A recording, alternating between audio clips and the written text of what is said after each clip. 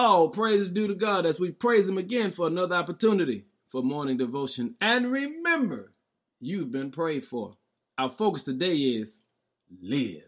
In John chapter 10, verse 10, the Lord blesses us with these beautiful words. The thief comes but to steal, kill, and destroy. But I have come that you might have life and have it more abundantly. Do you hear what Jesus is saying?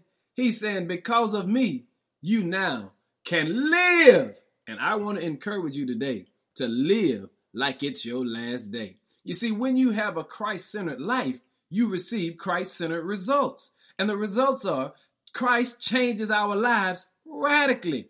He rearranges our priorities. He changes and alters our perspectives. He influences our relationships. And he changes our decision-making process. Why? Because a Christ-centered life is a life of freedom and family. God says, wake up, I've come to set you free. In order to do that, you've got to know how to live. How do you live? You live by recognizing there's more with your name on it. Now, let me be clear. There's a thief. He wants to steal, kill, and destroy. But when you stay focused on Christ, God says you can live. Family, go for it today, because wherever you are, there's more. He said abundantly more with your name on it. And I want everything that God has with my name on it for me.